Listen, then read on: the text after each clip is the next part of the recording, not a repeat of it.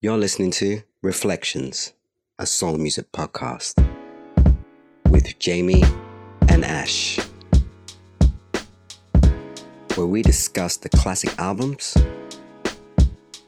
with the classic songs.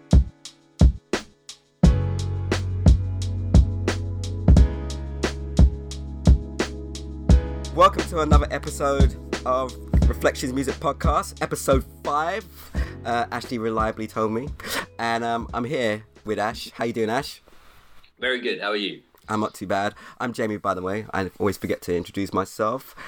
I'm well, Ash. I've been very good. It was my birthday this past week, and I've had time off, and I saw my family, which is always good. So, It's a nice feeling. Yeah. You okay? Not feeling too old? Pardon? Not feeling too old? You feeling good about that? You all right with it all? Every year is different. So I've turned 43 this year, and I should be more depressed than I was last year. But I think I was more depressed last year, and it's weird, right? Because it's locked down and the world's crazy. But I'm just like, yeah, it's okay. It's okay. That's great. I think it's because I bought more guitar stuff. I treated myself to some guitar gear, and yeah, I'm having way too much fun on guitar, man. I'm having way too much fun. I bought pedals, and it's boring for the listeners, but I bought these like effects pedals. So I bought a chorus effect pedal. So basically, I'm just now stuck in the 80s. Like, I'm just playing Purple Rain over and over again. Oh man. Oh, I wish we were doing a Purple Rain podcast, because I've just been rinsing Purple Rain. Anyway, another discussion. So this week we are doing Rahsaan Patterson. Yeah. Yes, indeed. And it's a self-titled album, so if I don't say the name of the album, I've already said it. It's Rahsaan Patterson, by Rahsaan Patterson. Bad album, Ash. I'm just gonna put that out there immediately. Sick. Yeah. And what I realized, this is the first of the albums we've done so far that I actively sought out. Basically, I'd had all the other stuff brought to me by the radio or whatever, but this time I was like in a record store, and I went to the guy. I want more of that neo soul or whatever that stuff, whatever I called it. I don't know what I would have called it then. And he was like, "Hey man, check this guy out. You'll like him." I used to love doing that. It was great, right? In the record shop and just man. When someone asks for something, and they don't know, and you give them something, check that out or try that out. Yeah, it's a great feeling. For that job. Oh, it is, right? And he gave me the CD. He had an afro, so I was in immediately. And then, do you remember when in the record stores you could actually sort of like listen to a bit? Yeah. So I listened to a bit. I think it was probably Stop By, actually, which is the first release. We'll get into it. And it had that funk, and I was in. So I was like, yeah. So I didn't even listen to that much of the album in the shop. I just like said, yeah, this is more what I want. And I just look at that marketing sold it. The afro, the look. I'm telling you. Yeah. And then it had the funk with the clavinet. Two albums on the bounce, Ash. Eric Benet last week, Rahsaan Patterson this week, all up in the clavinet. I'm loving that. I'm loving that Stevie Wonder vibe. Yeah, but we'll get into it. So that is my brief history with this album. What about you? How did you find it? It's the oracle that is my older cousin, shout out in NY, who had been visiting and left it, and clearly knew that I would get into it. She probably left it for mum, but was probably hoping that I would pick it up and get into it. And the CD didn't leave the house. It stayed. It didn't go back with her. It didn't go anywhere else. I can imagine. So good to listen to. Good. Yeah. It is. Apart from that, any initial thoughts, or should I just get into the facts and then we just start talking about this shizzle? So where we went last time with Eric Benet and this undercard, so to speak, of the big three. Like, right. This is another undercard player, and we'll get into the reasons why, or I have my reasons why I feel he's part of the undercard. And I mean, sales will show that he's part of the undercard anyway. But absolutely. Again, probably someone who's really slept on, but I can't think that anyone who loves this type of music will not pick up this album and not enjoy it near enough from start to finish. It is a perfect embodiment.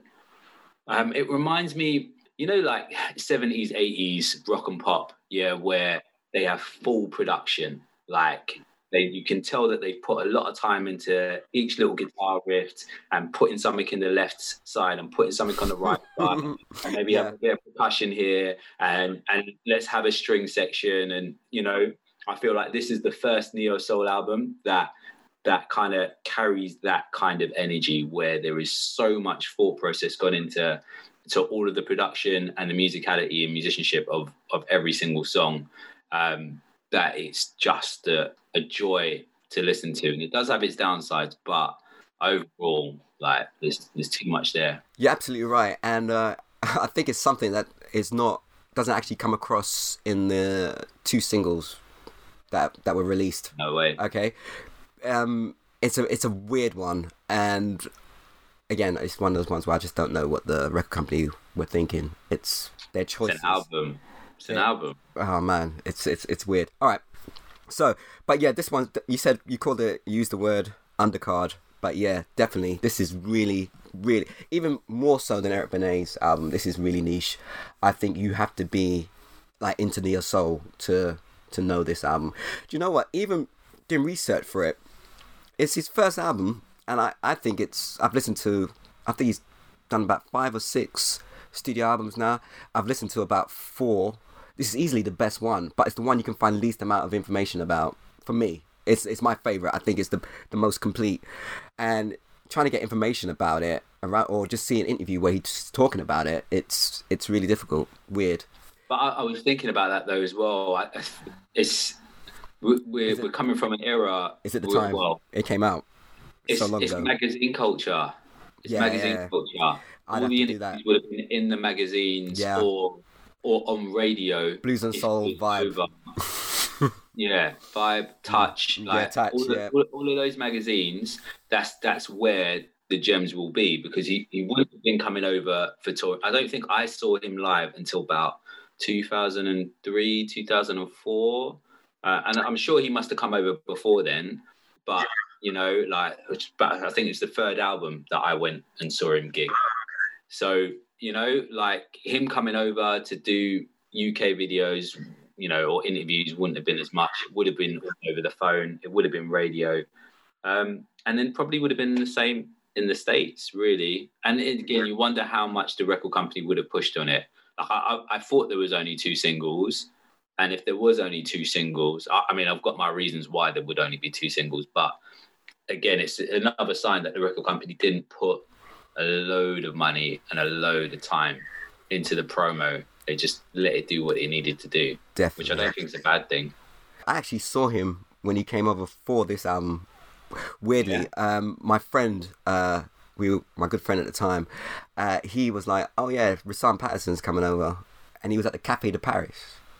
Is that even still there? Is that still there?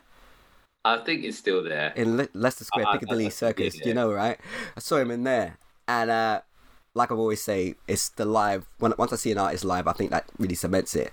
And his vocals live, as you know, sick, ridiculous. I had a newfound appreciation for him. The guy can blow. Like, vocal-wise, he's one of the best in this genre. Like, he's up there. Easily.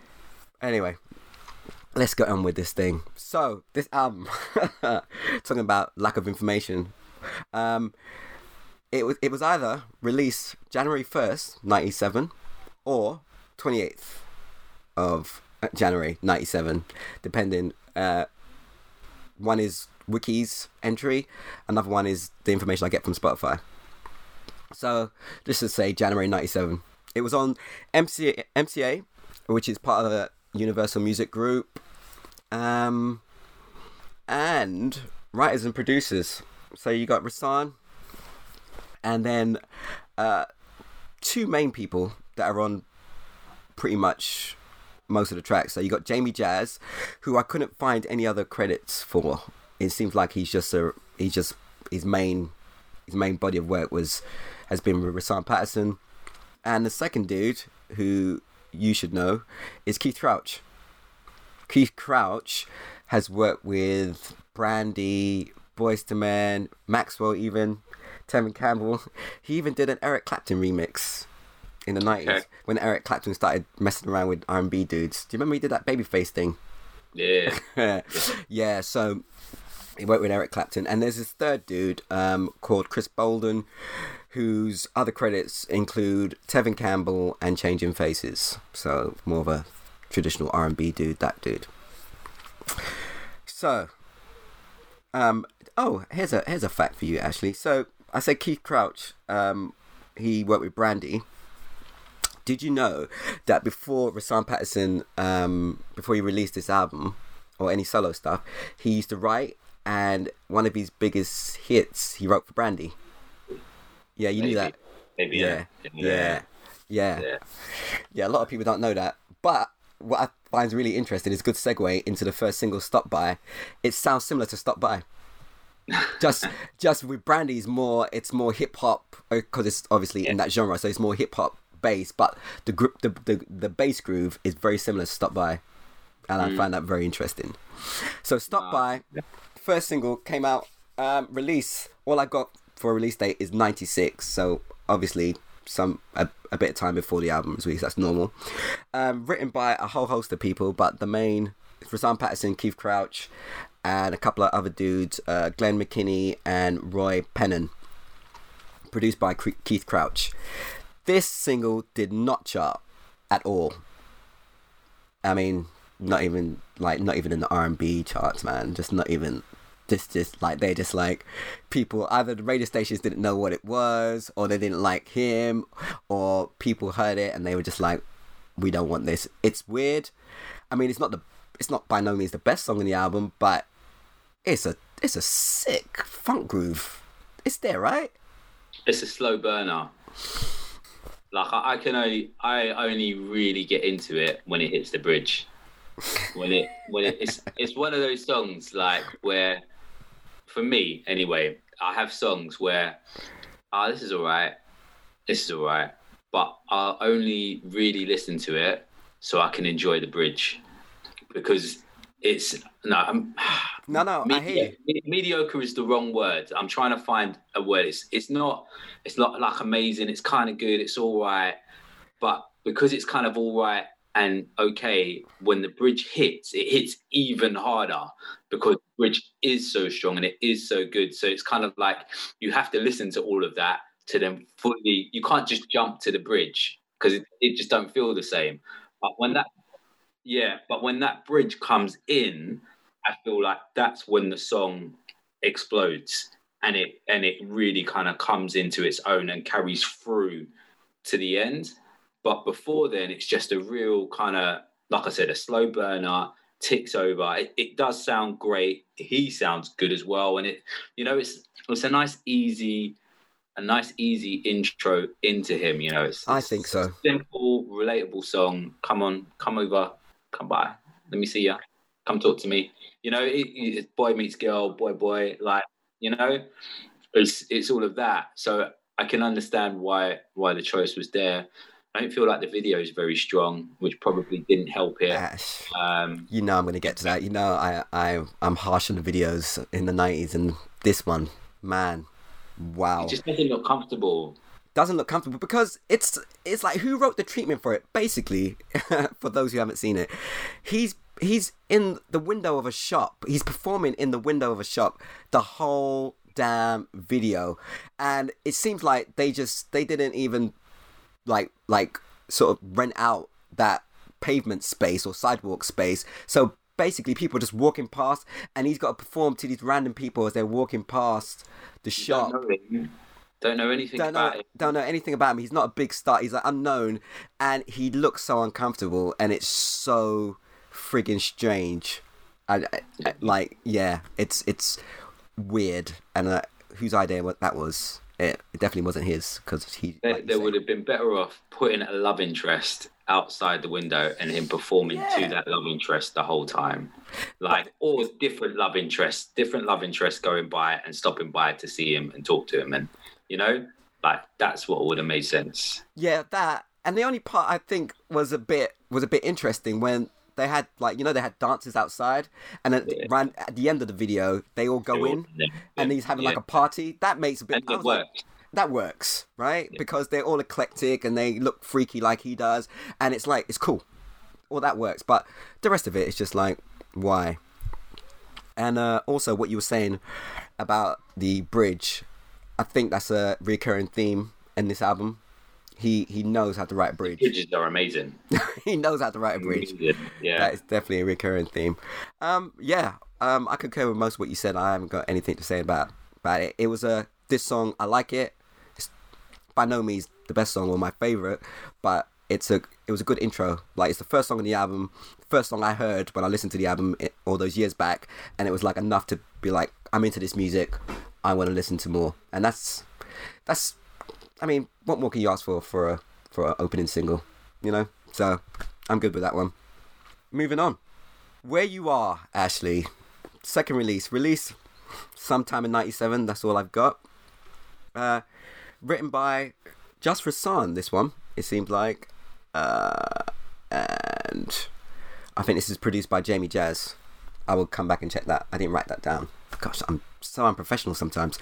But yeah, I think from memory, this was a Jamie Jazz one. Yeah, I'll let you go on this one. Nice song. Nice, easy, relatable song. I liked... The one thing that really kind of shone on me on this one was the acoustic guitar sound and feel to it and groove, which I don't think any of the other songs have. So it makes it feel airy and light and spring and yeah, just a nice, easy feel to it all. Again, his voice, like when he's ad-libbing towards the end, when there's like a little breakdown. So I don't think this one has a proper bridge. It's more like a little breakdown. And I got to get to where you are, and he's doing all of this vocal stuff. It just, yeah, you just want to sing along, and you just want to enjoy what he's doing. And it's almost like he single-handedly builds it up, and then it comes back down again for a little groove, and then it kicks back in again with another big chorus. All of his songs, a lot of them, they just get better and better and better as the more you dig into it. So I liked the way that this song had that different light feel to it and had more of that focus. It didn't feel, even though there's a lot of production in there, it didn't feel as heavily produced. There was heavily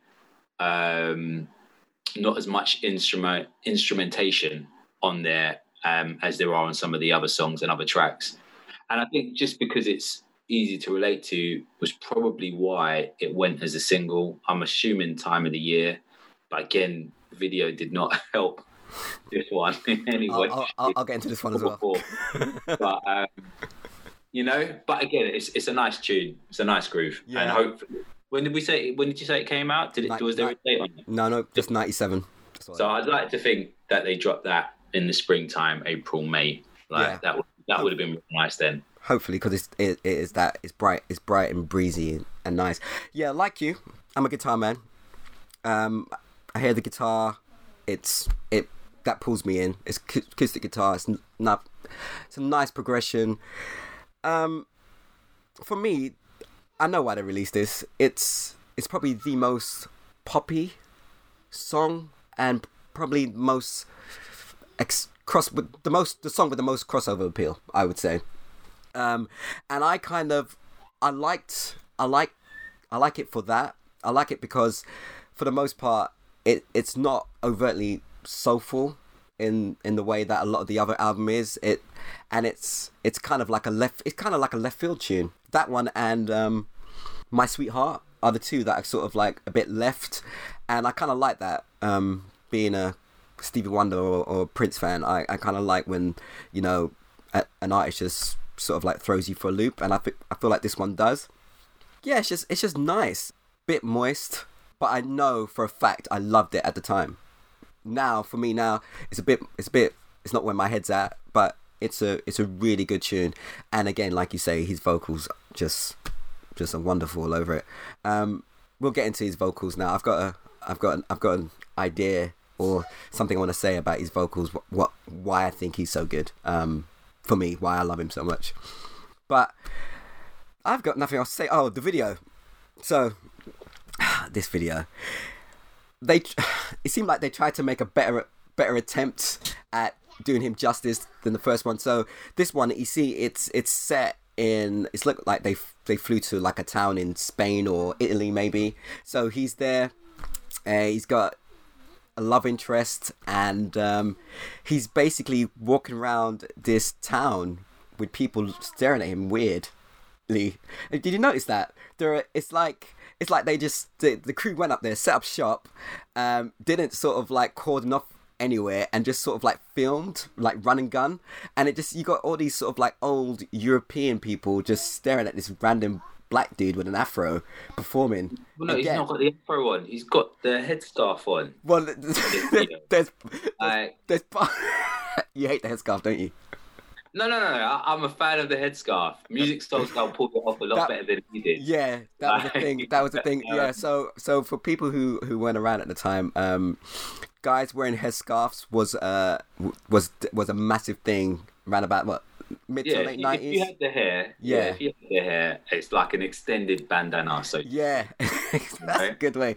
Yeah, and if you had the hair, you could bun it at the back, innit? You used to rock it. I mean, I don't know. Yeah, you rocked it. Yeah.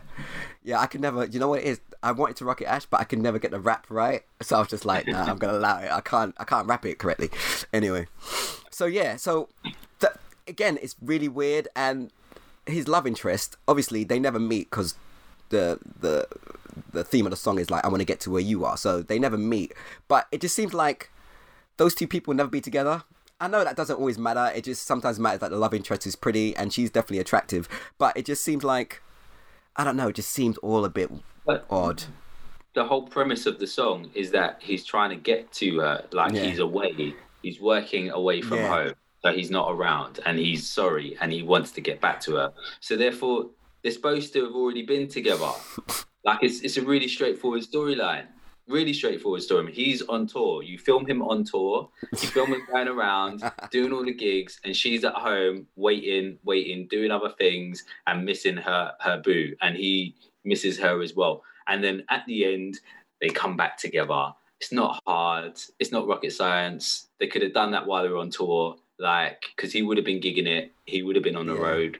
You know what, though, and it would have been a lot cheaper than flying them out to Italy or Spain, wherever it was. Well, I hope they did it while he was touring there, and they just. That's the only way it'll make financial sense. That's the only way it'll make financial sense. I imagine, because it's weird. Do you know who wanted that song? No. Who? There's an R&B male vocalist who wanted that song. All right, I'm gonna go with Brian McKnight. No. Okay, because he's moist enough to do that. No, I can't think. Go on. It's Tevin. Oh, well, that makes sense. In fact, of course it makes sense, because in actuality, I said Jamie Jazz didn't work with anybody else. Jamie Jazz and Keith Crouch worked on Tevin Campbell's Back to the World album. I think his third album. They were after that and Spend the Night, basically. Ashley, well, we're going to get to Best of the Rest now. Yeah. Spend the Night, man. I might as well do it. So basically, listeners, he only released two singles from this album. Why do you think that was? I think the record company just... I just don't think they had a clue what to do with him and what to do with these songs. And I think they released Stop By because that sounds like an opening single. And then after that, they were just like, oh, what do we do? Oh, okay. Well, the song with the most crossover appeals, Where You Are, let's just release that. And then after that, they just didn't know what to do. Because then it would have gone, think about it, it would have gone Stop By, Where You Are, and then I think, I love Spend the Night, and I think Spend the Night would have been a great single. And I think it was released somewhere, because it's on Billboard's, Billboard does a list of songs that every artist has ever released, and it's on there, for released late '97 or early '98, but there's no video for it, and it doesn't show up anywhere else as a release. But they might have thought, well, it's so different from everything else, and it's like I think someone got the A&R got cold feet, or they couldn't agree on what to release, and then they just like, I don't know. That's me. I don't know. Why do you reckon?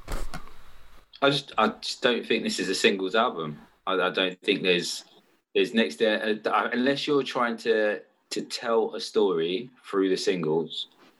So if you had the hindsight or the vision to say, right, we're going to pick 3 or 4 singles here and tell a love story through the music videos, yeah, and that's how we're going to do it. I don't feel like there's any obvious choices. You know, there's the heartbreak tracks, there's the really fun, lovely ones.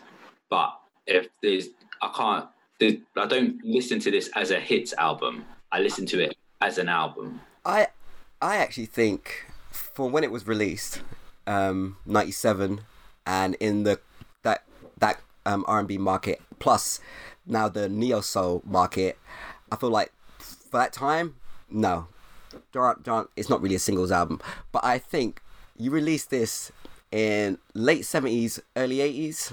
Yeah, I think it's got hits all over it. Yeah, I think it's got it's like it's so firmly ensconced in that era. It's really weird. I was chatting to my wife, as I tend to do, and we were listening to this in the car. And I was like saying, "Oh man, it's so good, blah blah blah, man. This is like one of my faves in like neo soul." She's like, "This is neo soul," and I was like, "Well, of course it is." And then she was saying that she feels like some of it is really contemporary, like of the time. Like she was saying, like "Come Over," and some of the ones on the later ones. Let me see, like the ones I don't like, basically. Like "Ain't No Way," "So Free," "Stay a While." A lot of those are quite contemporary, and she was like saying, "Is it really?" And I was like, "Well, yeah, because you got all that other stuff." She was like, "But there's so much contemporary stuff. Does that sort of water it down?" And I was like, "I don't want to talk to you about it anymore. You're messing with my head. This is neo soul. You're messing with my head. This is neo soul." But now I started thinking about it. Like, do you reckon he was trying to sort of like straddle two stools in a way with what was going on? Because to me, the first time I heard it, it's like neo soul. But now you start listening to take what she said on board. I'm like, maybe. Oh, I don't know. It might be that it's just a very soulful album, and because of the time that it came out, it got put in the neo soul bracket. But I think in listening to him talk in general, not just about this album, but just in general, I think he went in there wanting to make the music that he wanted to make and to write that he wanted to write, and didn't really care. And I think he didn't want to. He was probably aware that he didn't want to experiment too much and get too innovative with the sounds. So he did just play the kind of soul card and kept it there. Even on the second album, he starts playing around with some other sounds and some other stuff. And he kind of does that progressively throughout his career. Yeah, I definitely get the sense that was very aware of, or very focused on, sort of being accessible and selling records, and the fact that he doesn't, and he still doesn't. He doesn't sell records, but or singles for that matter. Well, no one buys singles anymore, but you get my point. But it seems to be the choices he makes and the songs he writes, he seems to be very focused on, especially with the second album. Yeah. I mean, the second album, the opening release is so 90s R&B that it almost put me off the rest of the album. When I first heard it, I was like, Rahsaan, this is not you. What are you doing? Yeah. Why are you succumbing to the dark side? That's what I felt at the time. I was like, but you listen to the rest of the album, it's fine. But that was his last major label release. That was his last major label release. So it kind of gives me gives me vibes where the record label was like saying, you got to do this because this album needs to be a success. We need to move some units or you're getting dropped. Anyway, shit happens, man. He was gonna get dropped regardless. Just like Eric Benet. Like, it's inevitable you're gonna get dropped. Do you know what I mean? If you're not moving units like the big three are, then you got a problem. Anyway, Ash, best of the rest.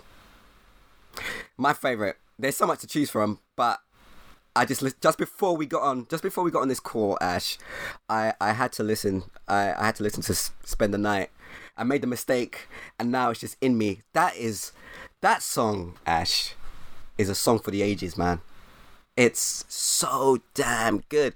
It's from the keyboard, the opening keyboard line, which puts it firmly in the 80s, to the way he layers the vocals, the BVs on the chorus. Oh man, it's so good. This is where the album starts. Hey! It doesn't start with Fire. It doesn't start with Fire. This is where it starts, when that first line comes in. I can't believe it's happening. Something's taking over me. Like, we haven't touched on him lyrically. Like, you know, it's all very much romantic. It's all very much sweet. But I don't feel like the way he uses his lyrics and his storytelling is as moist as Eric Benet was. Like, I feel like he's straight to the point. You know, they're just clear, good love stories and a great way of expressing how he feels, which in turn helps many men express their feelings, or women express how they want to be talked about and felt about. You know, like, he does such a good job with it. The strings on it, and oh my gosh, you read my mind. I was just about to say, like, you know, before this, I think he's the first artist in this bracket to really take strings orchestration and really fully implement it in his album. And, you know, it's a joy to listen to it. It adds to the quality immensely, and it's why I put it on a higher standing than Eric Benet's album, because there is just so much more attention to detail. You know, there's a little kind of double splash cymbal kick in there as well, and it, you know, there's just so much in each little production choice that's there, and it's a perfect example of it. You know, and and like everything, like pretty much every song, it just builds up and builds up and builds up. You know, it's this "If You Let Me Try, I'll Be Sure to Satisfy," and it's this baby, and, you know, actually, that part makes my heart want to jump out. It hits so hard. The way the BVs sing that, oh man, it hits. It's we used to talk about that in the studio as well, about how, like, it's a bit bait when you just sing your own BVs as a vocalist, and how you can be a female vocalist and have male BVs, and, you know, you can be a male vocalist and have female. You know, you can have the mix, and it adds to the quality and the ingredients that you're putting into the mixture of what you're cooking up. Like it, and it, again, there's a couple of other examples where an additional voice that isn't a feature, it is a backing vocal, but the different texture of that voice just adds to. Which song is it? It's not. Is it my? No, it's not My Sweetheart. No, it's probably. It's not. It's the up-tempo one, right? Yeah, it might be one more. It's either probably One More Night or Come Over, maybe. Yeah. You can really hear it in the chorus of Come Over, like that extra voice. And what I like about it, and why his backing vocals, in and of themselves, stand out so much for me, is because in 90s R&B, at the time 90s R&B, those guys, they always did their own backing vocals, especially if you were solo artist, and so inevitably you're listening to, say, I don't know, Bright McKnight. You're going to listen to you hear the backing vocals, and it's just his voice layered, and it sounds good, but that's that sound, okay? Whereas back in the day, Stevie Wonder goes in the studio, he's got his wife and two other women, and they're doing his BVs. So basically, you got the male singer, and then you got the female backing vocalist. I love that sound, and it adds so much color to your music as well. I mean, I'm not saying I love 90s R&B, so I like all that stuff as well. But for me, it just adds a little extra spice to your backing vocals. And he's got a female. He's doing the BVs as well, but there's a female voice in there as well, and it just especially in Spend the Night, that if you let me try, that the way they hit that, so damn good. So that is my, as of this morning, because I listened to it again, that is my best of the rest, because it just makes it, it just makes me jump off my seat. I don't know, it just hits really hard. What's yours? You can have more than one, because obviously he hasn't got a lot of singles. So I mean, I've got so much, like, and there's so much to pick from. I used to love Come Over. Track 6. I used to really not as much as that song. Not as much as I did back then, but I mean, I loved it back then. It was up there with Spend the Night back then, but now I like it, but it's not one of my faves anymore. And yeah, it was One More Night, where there's a female vocal that comes in on the second verse, and there's this, my love is just as strong as on the day we met, and the two of them are not going back and forth, but the two of them just hit it, and it's just beautiful. Not only is it a beautiful harmony, but it's just a beautiful combination of two voices singing the same line and delivering the same message, and it just and again, it's really got a nice feel all the way through. You know, there's some nice, easy, full-bodied, nod your head, getting to know the love interest side of it. Then there's the strip it right down to Can We Wait a Minute, where he just shines as a vocalist, and it's a beautiful song, you know. And then you've got Joy, where then they just really just go to town with the vocals, and like, we don't need all of this instrumentation. We can just strip it bare down, and I'm going to show you all of the quality that we have. And it's just incredible songwriting, incredible vocals. But then they just give you My Sweetheart, and they just turn it back up and get you back into the groove, and then it takes you, and it's a shame that it kind of ends on a soft note. Like the last two tracks really don't do the album justice, and they should have just not included them. I don't know why they don't fit. I think he wanted them there, but they don't. You know, they don't do any favors to the album. But yeah, it's Ash, so good. You're talking about Joy. So when I heard Joy, so at that time, my dad used to listen to this vocal sextet called Take 6. Do you know Take 6? Like jazz vocal. Yeah.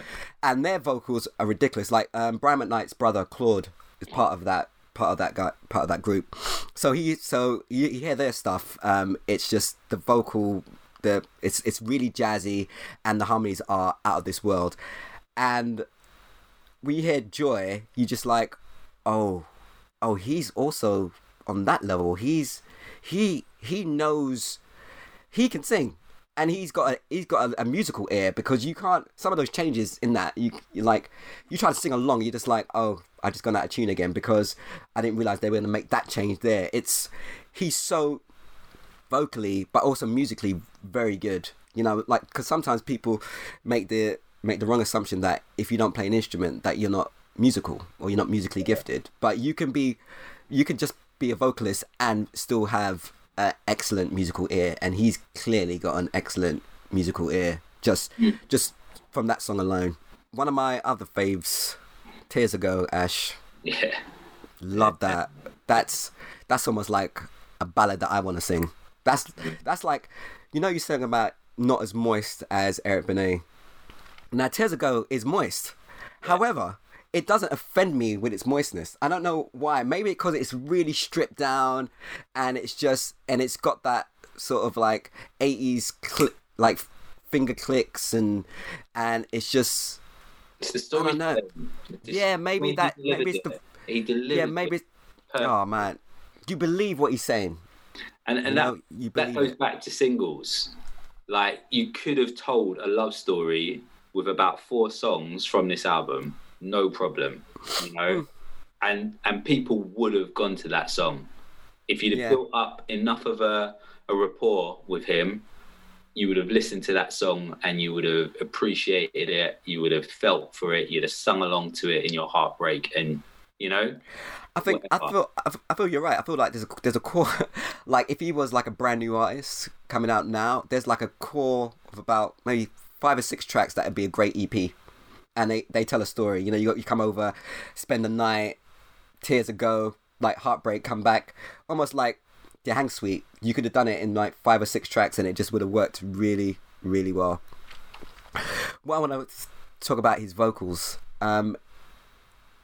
He sounds like if Stevie Wonder and Chaka Khan came together and produced a vocal baby. It's him. And I tell you what, his sound is Stevie. You know, he's got that Stevie sound. Obviously not the quality of Stevie, but he's got the Stevie sound. But there are certain words and the certain phrases he sings and the way he enunciates them. It's so Chaka Khan. And the way he hits certain BV lines. So like the one you're talking about was it One More Night you were talking about, that one? The way he layers those vocals with the female singer, it sounds like, if you go back and listen to like early Chaka Khan, like late 70s, early 80s Chaka Khan, it sounds like the way she does her BVs. It sounds just like it. It's you're looking like, you're not sure. Actually, go back and listen to some Chaka Khan. I'm telling you. No. I'm not in disagreement. I wasn't the first person to say it, actually. Someone else told me, like, way back in the day, he was like, oh, yeah, you know, like, Rahsaan is basically, like, he's just a Chaka Khan fan. I was like, huh? What? Yeah, it's all Stevie Wonder. Influence in one of the reviews I listened to. Yeah. So, yeah, at the time, I was like, it's all Stevie Wonder. And he was like, no, man. Like, go listen to Chaka Khan, go listen to some Rahsaan, and then tell me otherwise. And I was like, damn, you're absolutely right. Yeah, he's got a polish to him. Mm-hmm. Like, you know, I don't think Stevie has that polish. Like, Stevie sings from his heart, and you know, it's a great vocal. But I feel like Rahsaan Patterson's vocal is it's cleaner than Stevie. Point. It's like Stevie if Stevie got cleaned up and like you say, polished, and where Stevie's just like off the cuff and just wild and just throws his voice all here, there, and everywhere. And Rahsaan is smoother than his voice is smoother, so he'll do the Stevie Wonder with his natural voice, but then he'll like slide up into falsetto, which Stevie never does in that same way, you know. And Stevie would never sing Joy the way Rahsaan Patterson does, you know, for instance. But so Ash, any more? Oh, I tell you what, talking about the strings, just one last one. I think, let me get the tune because I can never remember the name of this one. The strings on Don't Wanna Lose It. Oh, They Must Kill You on that one, right? That's the one. That is the pinnacle. I feel like the intro for that song is just I think there's a guitar riff, there's a little kind of percussion click, and then the strings just do that. And it's you know it's and he still doesn't need to come in with his voice. No, he still doesn't need to come in with his voice. He still lets it sit and sit and sit, and then again, can I tell you if I'm the reason my heart feels this way? There's a live version on YouTube that when I do the show notes, I usually add just the videos, but I'm gonna add that because you got to see it like live with a string quartet. I think it's more. I think it's like almost like a mini orchestra. But that sound has to be. It's not quartet sound. It it spent some money, which is nice. Yeah.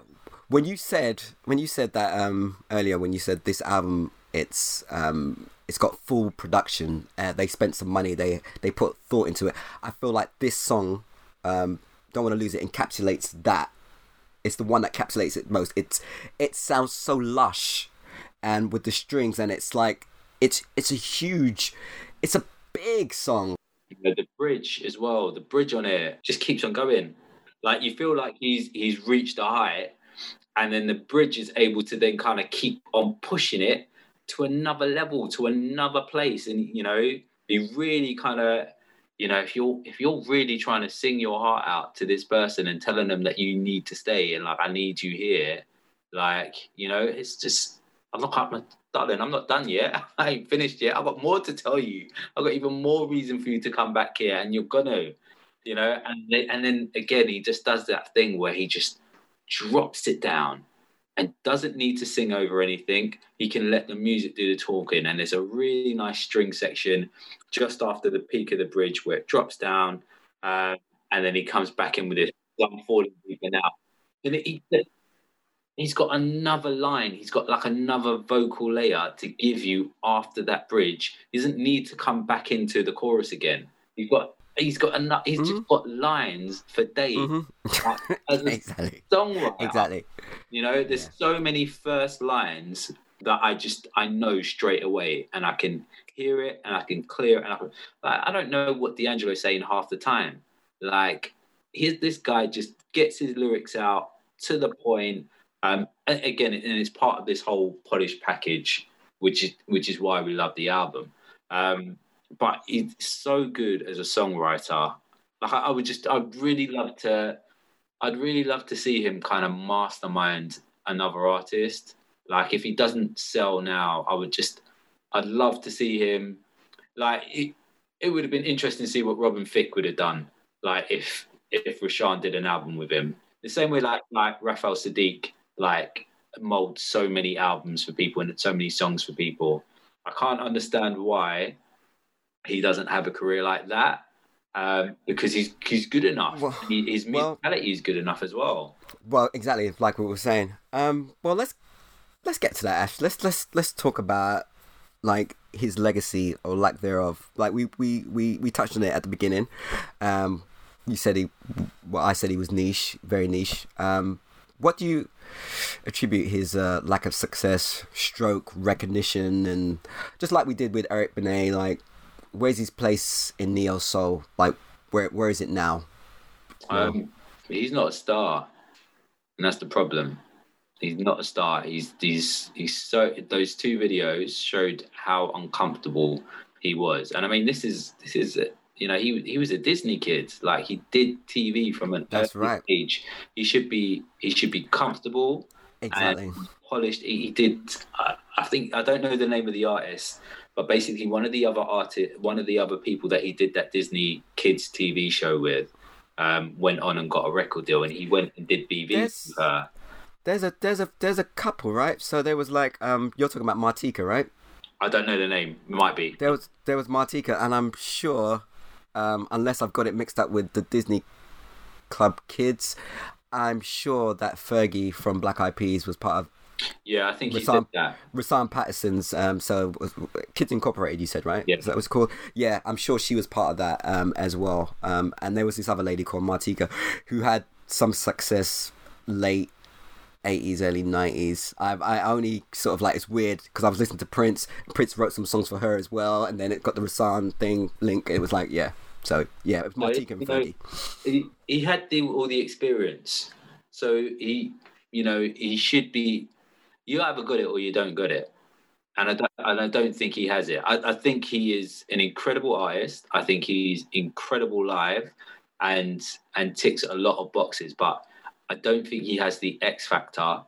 I hate referencing that, but it's called, the show's called that name for a reason, because there is something about people, about stars, where they've just got something about them that makes them deliver a song and take it to another place where you can't just go, oh my God, what is that? And just that star power. And I think that's what he lacks, unfortunately. Exactly. So I put in my notes lack of.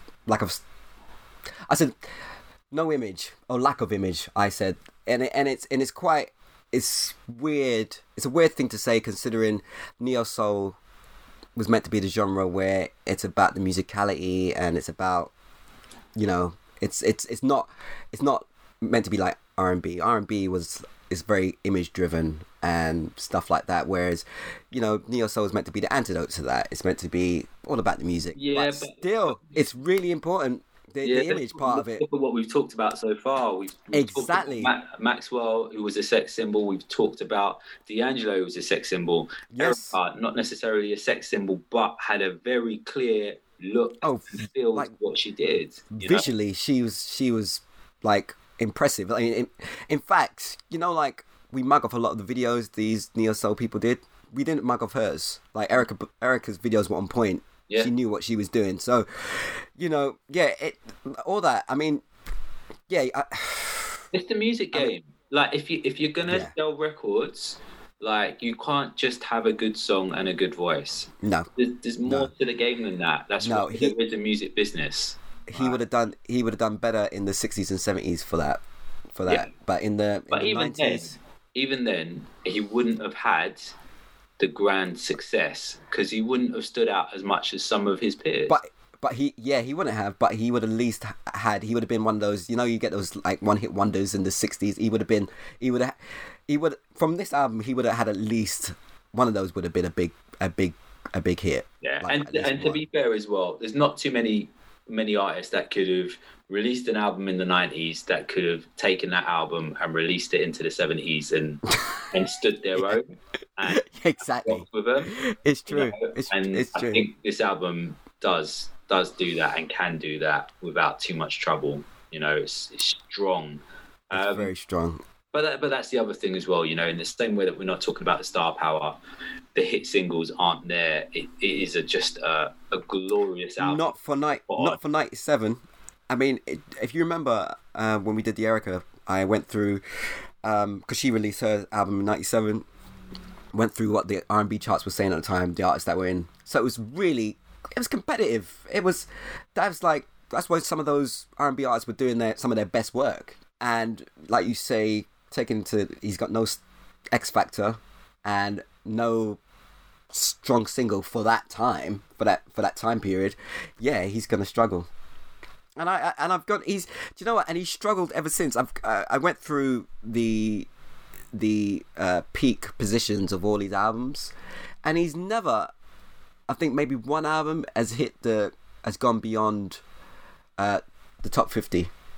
And this is just R&B. We're not even talking about like the pop charts. We're just talking about the R&B charts. He's got one album that has gone above 50. So there is something, and his albums are quality. They always have that musicality there. So something about him, he's just not. He's definitely not a sex symbol. He's not visually striking in any way. Yeah, but also he just doesn't have the aura. Yeah, there's an aura. Yeah. You know, like some people could pull off that random window shop, you know, performance and make it work. I tell you what, though, I was going to bring this up, but I think as we're talking about it, I might as well bring it up. Did you see an interview? This is like a recent one, around one of his later releases, and that in the interview he intimated, or the interviewer intimated that because he's come out as gay, right? And she intimated that his lack of success or lack of recognition could have been due to that. And I was watching it, and I was thinking, no. That has nothing to do with it. Mainly because I'm just going by. I mean, obviously, I know now that he's gay. Like in later, like I know he is. But back then, I wouldn't have known. And it was only when we saw him live that we realised. It's only when we saw him live. Yeah. And so I'm assuming like a lot of people didn't know. And plus in the songs he's singing, he says girl, so it's clear that he's singing about a woman, or that's what the lyrics are saying. So you wouldn't have known. So that, I don't think that has anything to do with it. And I know what she was trying to say. R&B is very masculine, like traditionally masculine. Okay, you know, like there's not really. It's not. It doesn't seem very accepting of homosexuality. So that's fair. So I know where she was going with that. But to cite that as a contributing factor to his lack of success, I just think it was a bit off the mark. I don't think it had anything to do with that. I just don't think it was very obvious, especially if you hadn't seen him live. Yeah. So it might have been unfortunate that some people might not have batted for him the way that they could have, but I don't think it would have. I don't think it would have majorly changed the outcome. And again, like there's plenty of massive, major homosexual like stars out there, that the music industry has produced. Like so, and actually, it would have set him off on another tangent in that genre because there was no one else. I don't think there was anyone else. Exactly. And I feel like Neo Soul was so kind of eclectic and alternative. You could sort of like forge your own way, right? Because everyone kind of. This is what I was wanted to say about the album as well, as a whole as well. Every album what we've done so far, we've done 5 of these podcasts, and they've all got their own flavor. None of them is a rehash of something else, right? And that is great, considering, you grew up listening to 90s R&B, like, they've all got the same producers, like, a lot of the songs sound the same, even though you love it, they do sound the same. Where every artist is an individual within Neo Soul so far that we've done. So, yeah, there might have been room for him just to come out, but I think that is besides the point. I think even if he was out the closet, I don't think it would have made him sell more. Maybe, but then I don't know. I don't think that's a factor. I really don't. Yeah. No, I'd agree with that. It is a shame though, because I feel like he's less recognized than Eric Benet, and I would say he's a better artist than Eric Benet. Yeah, but how many people are listening to Eric's album and listening to Eric's music? I don't think they are. Like I think Rashawn, if we still lived in an age of record shops and so forth, like his is the kind of album that, just like you discovered the album, someone will recommend it and say, give this a listen. It'd be one of those hidden gems that you just come across and you never knew about at the time. And actually, because it's so good, it still holds weight. So I feel like, and it does. Like, you could still listen to that album today and it still have the quality, not necessarily the freshness, but just the class to make it not feel like it is stuck in a 90s moment in time, that it is relevant. The songs are relevant. The storytelling is relevant. It's just as relevant as it is now as it was then. And he just has, he's going to have better artist credibility than Eric Benet ever will do. I think so. Rightfully so. He does with me. Anyway, like where my mind's at, he's definitely way more credible. Because he's just more musical. It's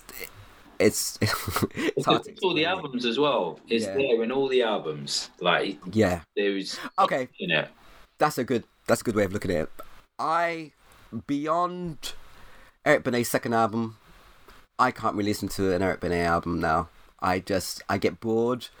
It's like what you're saying, that he got stuck in that whole that weird place where now he's just like the wedding singer, or the guy that makes the wedding song and does duets with other female singers. He's in that lane.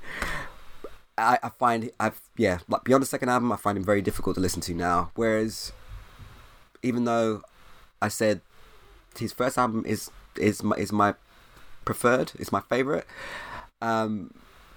his albums are all good. They all have quality. Yeah, they all have a lot of quality. And this is just me speaking. Like, you speak to my wife now. She prefers, I think, his fourth album or something like that. Like, she got me into that one. And she was just like, this is the one that works for me. And I'm like, that's what I'm saying. Like years later, he's still producing quality, So, yeah, I haven't got much more to say about this guy. That he is really, if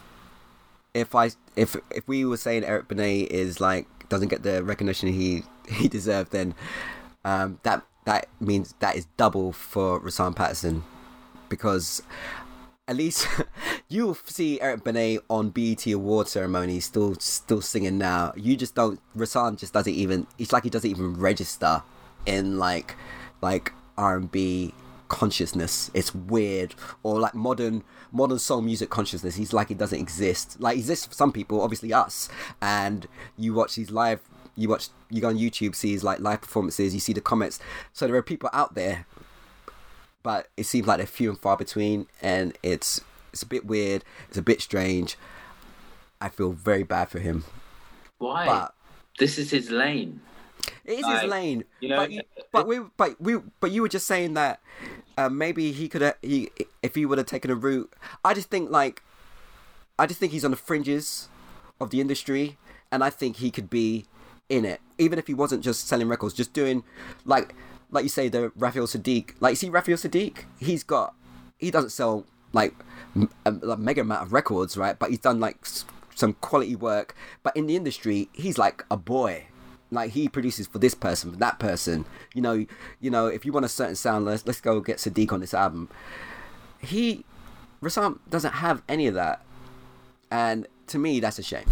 Just for me. That's definitely a shame. But I feel like his lane as an artist, I think he would always want to be recognized for his music. Yeah, first absolutely. Almost before anything else. And, you know, he has that. He's established that, and he can still release an album now. He released an album last year and do it on his own terms, do it however he wants to do it, and still make music, like, which is all any artist can really ask for, to still be able to do that, still enjoy it, and still earn a living from it, you know, whether it is the highest of heights or, you know, well, yeah, he's definitely not at the lowest of lows. He ticks over. Oh no, he's definitely ticking over. He's not destitute, and he's still working, he's still touring, and he's still bringing out albums, and they're still doing well enough for him to eat. Yeah, he's fine. It's just that, you know, when you really admire someone and admire their work and their talent, you just always want them to,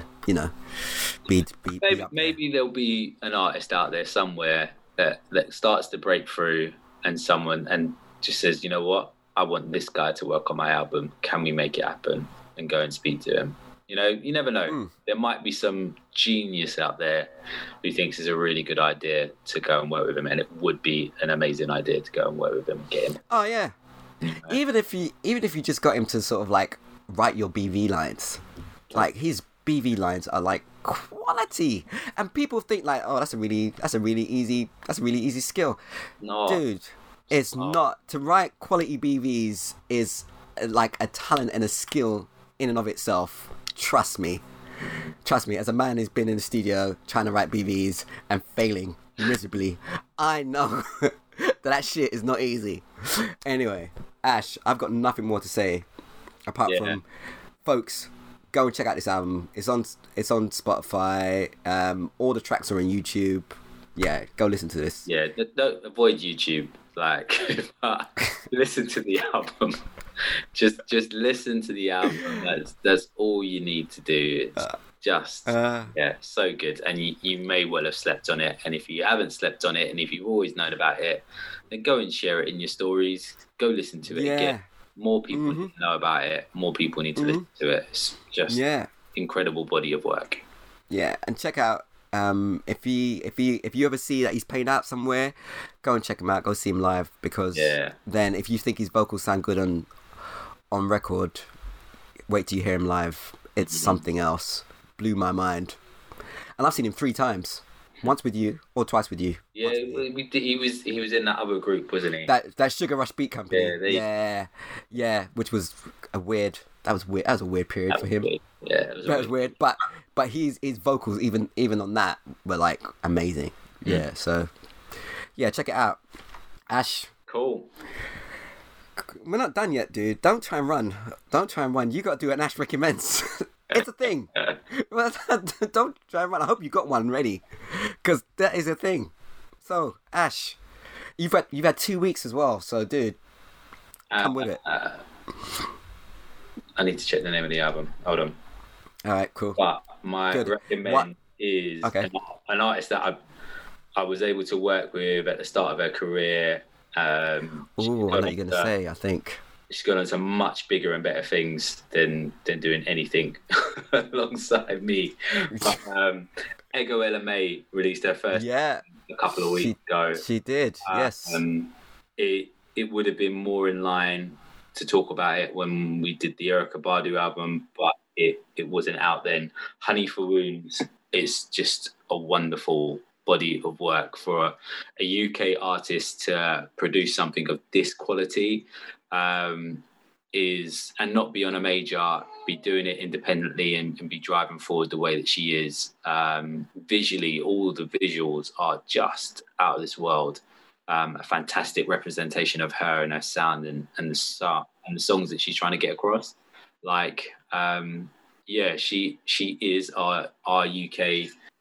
No, I don't want to. No, I'm not going to compare her actually, but she is a star. She's an absolute star, amazing songwriter, amazing vocalist. If you love your old jazz, if you love your soulfulness, and just music with a message. In these times that we're living in right now, she isn't shying away from that conversation. She's stepping up and she's batting for the team and she's hitting some home runs without a shadow of a doubt. Like, Ash, who were you going to compare her to, just so the listeners get a vibe? Not saying that she's as good as... But okay. Before it came out of my mouth, it's not. Yeah. It's not. Yeah, it is. You're right. You're it. No. The little I heard of it, because I saw you. Was it on Instagram or Twitter? One of them. Yeah. I saw you. And I was like, oh, let me go check this out.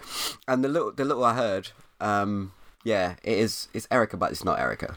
It's Badu, but it's not. Yeah, definitely. But that's a good frame of reference for people who if you want to know like the style of it. But it's not that. So that would be quite disingenuous to say, and it probably doesn't do her any favors to be compared to Badu as well. But it is quality. So I concur with that one, Ash. Have you got anything else? Anyone? If you haven't checked out Dornick, go check out Dornick's new album. Like that's more for there's some Janet Jackson 90s R&B on that. Like, yeah, do you know what some good I like you know what I like about Dornick, Ash, especially the first album especially. He, like, if I was gonna make music, I'd be making that music. Like, if I was making music now, that is what I would be making. And it's weird when I saw his first ever video, because he's like my complexion and he's got dreads. And when my brother said, why is Dornick you? I was like, oh, I wish I could be him, because he's just doing this music that I would love to do right now. So yeah, check out Dornick, man. Yeah, he's dope. Another UK artist. But we're gonna need to talk about a UK artist over one of these next two podcasts, though. I have someone for us to talk about, and an album really to talk about. I do. Oh, I think I know already, because it's UK and it's around about that time, 90s. Yeah, I know. Yeah, I know. That can work. I think it does work. I think that can work. Yeah, that can work. All right, cool. Yeah, let's talk about it. But anyway, folks, Ash, where can they find you? Music is Remedy is the handle, or Ashroy, one of the two. Find me on there. As we mentioned, I'm running a half marathon, so if anyone fancies giving a bit of support and giving a bit of sponsorship, I would have probably have done it. Or actually, I might be doing it on the day that this goes live. I'm not too sure. You are doing it. So basically, when it goes live, you'll be preparing. I'll be running. I'll be running live. Running. So. Yeah. If again, it's for an amazing cause, the Galleons Music Trust, who help provide young children with musical opportunities that they just wouldn't have. Like, talking about strings, when you see a 6-year-old getting the chance to learn a cello for 5 years and not have to pay anything for it, that's an incredible opportunity that, again, most people don't get. So, yeah, if you love music and you want to support young London kids getting some amazing music opportunities, please, just find it on my handles. All the details are there, or I'll get in touch with you how you can support. But that'd be amazing. Cool. Good. You can find me on Twitter at Jamie John Cheat, and on Twitter, if you want to just any comments, our Twitter handle is reflectionsmus1. So yeah, hit us up. Yeah, and we're going to start putting out some more content as well. Like, I'm going to start upping the content that we put out, just being in the conversation. And if you like this type of music and you want somewhere to talk about it, or just have a voice and connect with some people, like, that's what we want to do. We want to bring up these conversations and have because I know you're out there, and I know there's loads of people who want to talk about this stuff. And if you're like us, that feels like you're sometimes starved of soul conversation, then we're your place for that. So hit us up. Ashley, once again, thank you, my man. Yeah, all good. On to the next one. Thanks for listening, guys. Yeah, thanks for listening, as always.